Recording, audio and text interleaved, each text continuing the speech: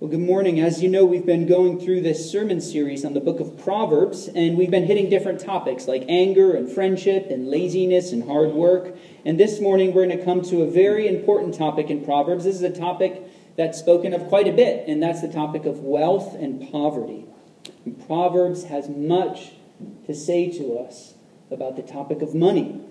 And I don't know if you realize this, but Jesus, who is the central figure of the whole story, has much to say to us about the topic of money. If you read through the Gospels, you'll find that Jesus speaks to the question of economics more than any single social issue. I challenge you to read through the Gospels. You will find that Jesus speaks to the question of economics more than any single social issue. So, what can we conclude by that? I think just by sheer volume of words on the topic, we're able to see how critical Jesus believed it was for his followers to have right hearts and right practices when it comes to wealth, when it comes to money.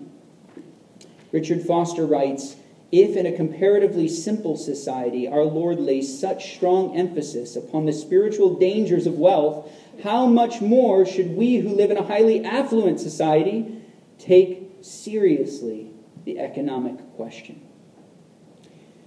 Now, without a doubt, we live in a highly affluent society. Amen? We have an incredible infrastructure, free K-12 education, healthcare, parks, public libraries. According to a study done by the World Bank, if your family income is $10,000 a year or more, you're wealthier than 84% of the world's population. If you own a car and a house with internet access, you're in the top 10% of the wealthiest people in the world. All right, so as 21st century Americans, we especially need to sort of tune our hearts to what Jesus has to say about money, and we should tune our ears to what the book of Proverbs has to say. It's going to drop some wisdom for us here. So I think it's fair to say that the message of Proverbs regarding money is nuanced. It's holistic and three-dimensional. It doesn't fit into our tidy boxes or simple phrases. In his exhaustive commentary on the book of Proverbs, Old Testament scholar Tremper Longman lays out 7 major themes or snapshots that Proverbs gives regarding wealth and poverty.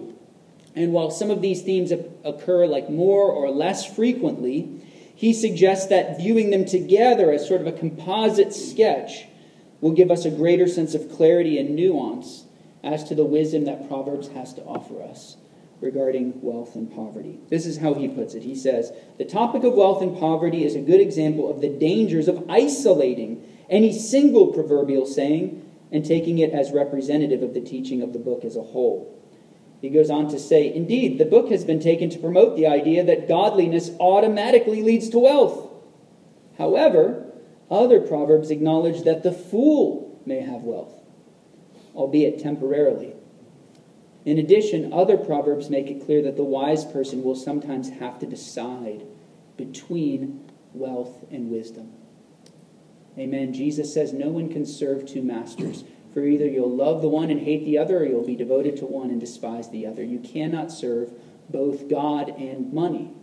Because sometimes God and money are going to say the same thing. They're going to say, yeah, you could take that job, take that better paying job. But there's going to come a time, is there not, when money says to go this way and Jesus says to go that way.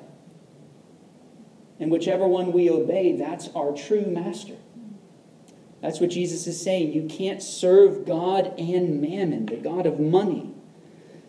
So this morning we want to try to take this more holistic approach. If you'll take out your scripture handout from Proverbs, we're going to do a brief walkthrough of these 7 themes on wealth and poverty in Proverbs, and I'll elaborate a bit on each of them. So number 1, first snapshot, God blesses the righteous with wealth. This might make us uncomfortable, but this is a consistent theme throughout Proverbs. It's unavoidable. Virtues like honesty, hard work, and wise dealings tend to lead both individuals and cultures into economic prosperity. Proverbs 22:4 says, "The reward for humility and fear of the Lord is riches and honor and life."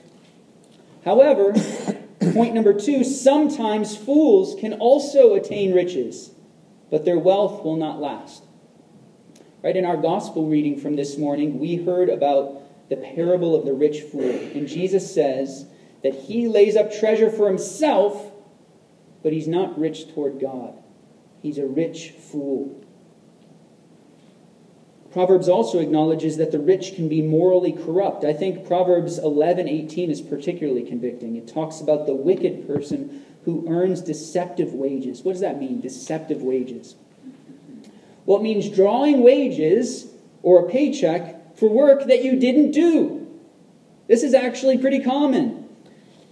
Or maybe being just completely lazy and fruitless while you're on the clock. In modern times, we would refer to this as time theft, and it could be tried as a criminal offense. Now look, everyone can have an off day or a personal situation that affects the quality of your work. Maybe some of you guys work like a government job where they give you 40 hours a week to do work that really should only take you about 25 hours, I don't know. But I do know that followers of Jesus are called to redeem the time. It's a matter of integrity for Christians to put in the hard work on things that they've been hired to do. It's part of our public witness, guys. And that actually leads us to the third point. Number 3, poverty is often caused by laziness and foolish behavior. John preached on this last week. Proverbs 10:4 says, "A slack hand causes poverty, but the hand of the diligent makes rich." Look also at Proverbs 28:19. These words have a biting clarity. It says, "Whoever works his land will have plenty of bread, but he who follows worthless pursuits will have plenty." They'll have plenty as well. Plenty of poverty. So plenty of food or plenty of nothing. These teachings are echoed in the New Testament. There was no room for laziness in the early church. Did you realize that? 2 Thessalonians 3:10 says, "For even when we were with you," Paul's saying, even when I was with you as an apostle, I was with you, we would give you this command. If someone is not willing to work, let him not eat. That sounds pretty extreme. Likewise, 1 Timothy 5 would be an interesting passage for you to look at on your own at some point. Throughout that passage, it differentiates between a true widow, a widow who has real need, and an idler who's going about from house to house and just gossiping and stuff like this. And it's saying, hey, listen, the church's resources are meant to help those people who are truly widows, and not just anybody. We're not just giving this to anybody who works the system. And it's not just Paul who says these things.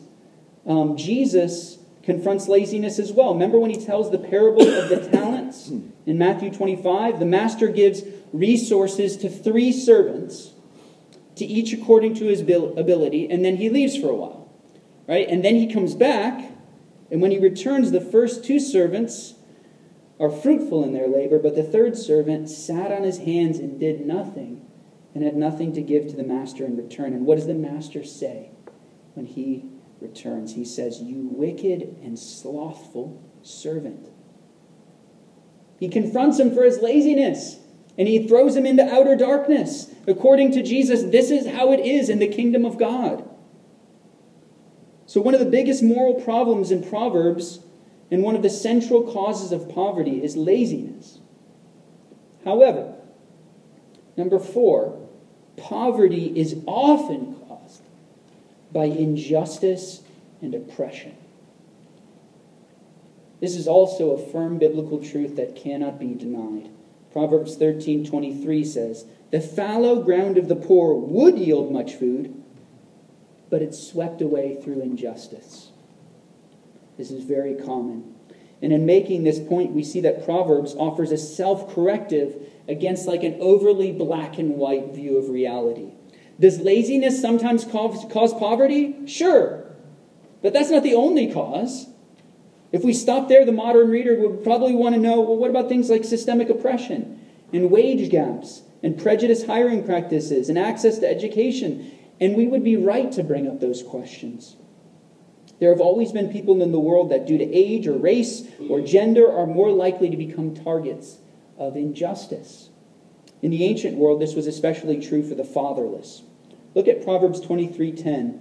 It warns us, "Do not move an ancient landmark." That was a stone or monument that was used to mark the boundaries of someone's property. says, do not move an ancient landmark or enter the fields of the fatherless. In other words, don't use corrupt means to dispossess the vulnerable, to drive them into lands that are less and less desirable or more and more small. This practice is still all too common thousands of years later. Presently, I serve on a committee for Frenchtown, and I've seen firsthand how common it is for rich businessmen to go after government funding that was earmarked for the poor. It's just so common. When Carissa and I were in Mexico in 2006, we noticed consistently that the poor, especially the Native Americans, had the worst land. Their villages were usually positioned on the side of mountains. There was less fertile soil, and they were more vulnerable to mudslides. In the 18th century, the famous American Quaker and abolitionist John Woolman wrote about the unjust treatment of Native Americans by the English settlers. He wrote, "The natives have in some places, for trifling considerations, sold their inheritance so favorably situated, and in other places they've been driven back by superior force." So if we can't get the deal we want to get from you in business, we'll just fight you. Because you have the land that we want. And this is still a problem in the world today. Talk about moving an ancient landmark. This was injustice of the first order. Now, Woolman, I highly recommend reading the Journal of John Woolman if you really want to meet a figure, a historical figure who has a heart for Christ and a heart for the poor. He was famous for his uncompromising battle against injustices of all kinds. And through his efforts, slavery was abolished among Quakers before the Revolutionary War. That was like 90 years before the Civil War. It was amazing. Voluntarily, and in some cases, he convinced Quakers to pay backlog wages for those that they had enslaved. Is that incredible or what? According to Woolman, this is how he warned his fellow Englishmen. He said the prayers of these slaves were precious in the sight of God, and there was a day of reckoning coming for all this injustice. He writes, quote, "Many slaves on this continent are oppressed, and their cries have reached the ears of the Most High. Such are the purity and certainty of his judgments, that he cannot be partial in our favor. In infinite love and goodness, he hath opened our understanding from one time to another concerning our duty toward this people, and it is not time for delay." In other words, Woolman is warning his fellow Englishmen, if it's between listening to their prayers and ours, the God of justice is going to be on their side. And it's not going to be pretty. This is exactly what went down in the book of Exodus. And here Woolman is basically repeating the warning of Proverbs 23:11, which says of the fatherless that their Redeemer is strong. He will plead their cause against you. So even if nobody else sees, even if no one's able to stop you in this life, there is someone who always sees you move that stone. There is always somebody who sees you oppress the weak. It's the God of heaven and earth. So poverty is sometimes caused by laziness, yes, but it is also caused by injustice. God's word affirms both. And to be honest, I just don't see this kind of nuance in our current political culture. Do you? I turn on these news shows, I see a two-dimensional and unchristian conversation going on. Both sides fail to apply original sin evenly across the board. Right? One side thinks big business can do no wrong. The other side wants big government. One side puts too much blame on the poor for poverty, and the other side is content to let idle people work the system. And we trick ourselves into believing that only the group that we're least sympathetic toward is affected by sin. But in the words of Sho Baraka, maybe it is both. Number 5, those with money must be generous to the Lord, to the poor, to your neighbor. This is crucial because routinely giving away money is one of the primary ways that we can guard our hearts against what Jesus refers to as the deceitfulness of wealth. You know, wealth is not a morally neutral thing. Read the New Testament. Read the passage we just read in 1 Timothy 6 this morning. The New Testament is consistently warning us, I've heard preachers sometimes say, this is what you should know about money. Get as much as you can as long as you're not greedy. The problem with that is nobody thinks they're greedy, right? And the other problem with that is that doesn't sound at all like Jesus or like the apostles who warn us. Yes, there is a sense in which money can be used for good or for ill, of course.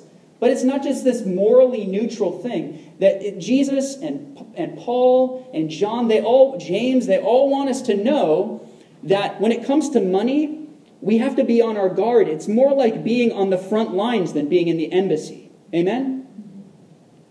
So be on our guards against the deceitfulness of wealth. Proverbs 3:9-10 says, "Honor the Lord with your wealth and with the first fruits of all your produce. Then your barns will be filled with plenty, and your vats will be bursting with wine." Now this verse refers to the practice of tithing among the Israelites. And one of the most important principles of tithing is that it calls us to set aside the first 10% of our earnings, the first fruits of all your produce. You see that? In other words, we don't just give God from our abundance, and we don't give God our extra. God doesn't want our scraps. By faith, we give to the Lord the first fruits of all our increase, and through this we communicate with God. We communicate a sense of trust, of faith for the rest. And when you give, Jesus says, do not let your right hand know what your left hand is doing. So we don't give to impress others. Don't give to impress me. I don't even know what any of you guys give. This is like a decision we made early on. I don't even look at that. And don't give to impress yourself. Do not let your left hand know what your right hand is doing. Give, as Proverbs says, to honor the Lord. But our giving should not be limited to the church. Proverbs 14:21 says, "It is a sin to despise one's neighbor, but blessed is the one who is kind to the needy." And as came out in the children's sermon, that's just a good word for us following Hurricane Michael, isn't it? Because I'm sure we'll all have opportunities to bless our neighbors and help those in need. Today we're collecting clothing for the busloads of people that are coming from up the coast and are being cared for at Tallahassee Memorial. There's a little box and some area in the side room over there if you brought clothes for that. In the coming days and weeks, we hope to organize trips to help our neighbors in places like Panama City and Mexico Beach. But it all starts with seeing our neighbor and having an open heart towards those who live nearby. Again, giving is an important way of putting wealth in proper perspective. But there are two other ways, and I'll end with these, and we see these in 6 and 7, these last two snapshots. Number 6, wisdom is better than wealth. That's really important. On the balance, on the scales, wisdom is better than wealth, and sometimes there's a choice. Proverbs 16:16 says, "How much better to get wisdom than gold? To get understanding is to be chosen rather than silver." Likewise, Proverbs 28:6 puts a moral spin on this lesson. It says, "Better is a poor man who walks in his integrity than a rich man who is crooked in his ways." And this leads us to number 7, which is that wealth has limited value. And especially on the day of judgment, it will not avail you. Proverbs 11:4 says, "Riches do not profit in the day of wrath, but righteousness delivers from death." In our gospel reading today, the rich man had a good harvest, and he said to his soul, "Soul, you have ample goods laid up for many years. Relax, eat, drink, and be merry." But God said to him, "Fool, this night your soul is required of you, and the things that you have prepared, whose will they be? So is the one who lays up treasure for himself and is not rich toward God." But there's a sad irony in this story, and it's not so much that this man missed out on the years of high living that he thought he had coming to him. It's that this rich man missed out on heaven. and heaven was free. He missed out on the free gift of grace. He was never rich toward God because he didn't realize that God had been rich toward him. Friends, what is the gospel but God being rich towards us? Christ died for the sins of the world. It's a free gift. We can take it or leave it. Money cannot buy it. Our lives, no matter how godly or generous, could never repay it. If you're here this morning and you're wondering, what's the deal? Like, what does Jesus want from me? I can tell you in 2 sentences. So no matter what you've done or how far you've strayed, this is the deal.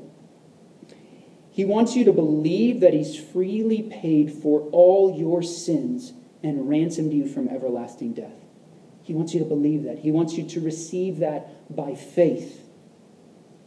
And then number 2, he wants to fill you with himself and transform your life so that you can be a part of transforming the world. Amen. That's the deal. That's what Jesus wants from you. If you're like skeptical, I don't know what Jesus wants from me. He wants to forgive your sins and give you everlasting life.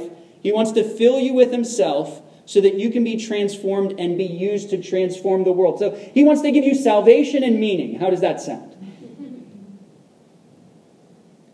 But it starts with the generosity of God. It starts as a free gift. The gospel says, "For God so loved the world that he gave." Right? That he gave his only Son.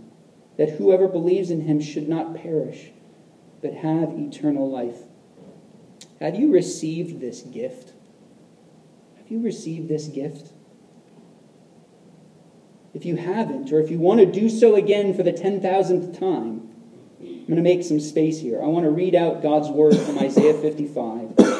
And I want you to hear them for what they are, which is an invitation for you to receive freely the grace of God. And I want to make space for you to pray silently, to confess your sins, and to receive his forgiveness through Jesus. And if you pray that prayer for the first time, I want you to let me know when you come up for communion. You can just, when you come up, you could show John your hand like this. You can just kind of be like, that's me. And he'll pray for you. All right? Okay, so this is the word of the Lord from Isaiah 55 to you. God says, let's close our eyes. God's word. Come, everyone who thirsts. Come to the waters, and he who has no money, come buy and eat. Come buy wine and milk without money and without price. Why do you spend your money for that which is not bread, and your labor for that which does not satisfy?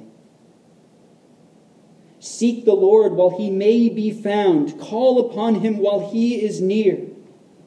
Let the wicked forsake his way, and the unrighteous man his thoughts.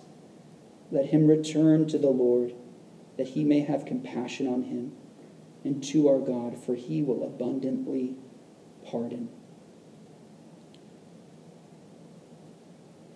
I want to leave some space for you to talk to Jesus this morning with our eyes still closed.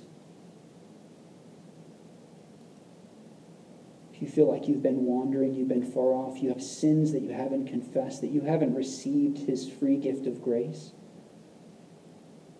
I encourage you to confess your sins to him and to tell him that you want to receive the gift of grace given to you through the cross of Jesus Christ.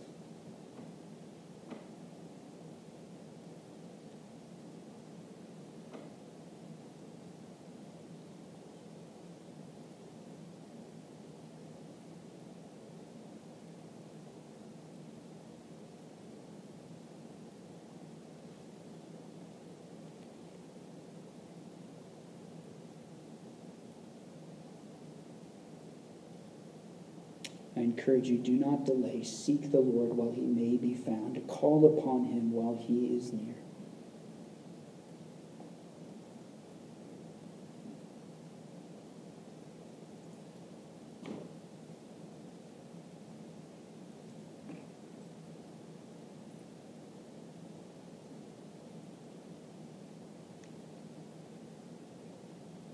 As I close in prayer, I want to ask the leader of the prayers of the people to come up here and get ready.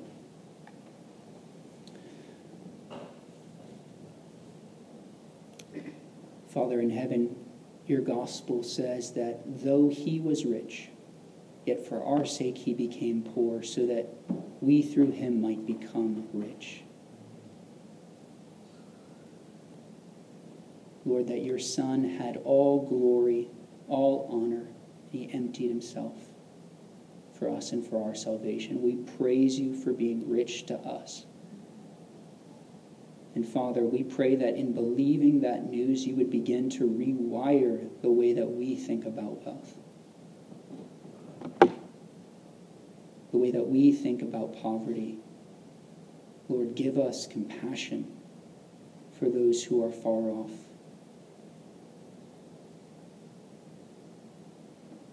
We come to you seeking the free gift that you offer. Not being presumptuous that we could take and seize something that you're not giving, but you say that you're offering it. So we pray that we would have faith in the words of your Son, Jesus, this morning, who said as he died on the cross, "It is finished." In Jesus' name, amen. Amen.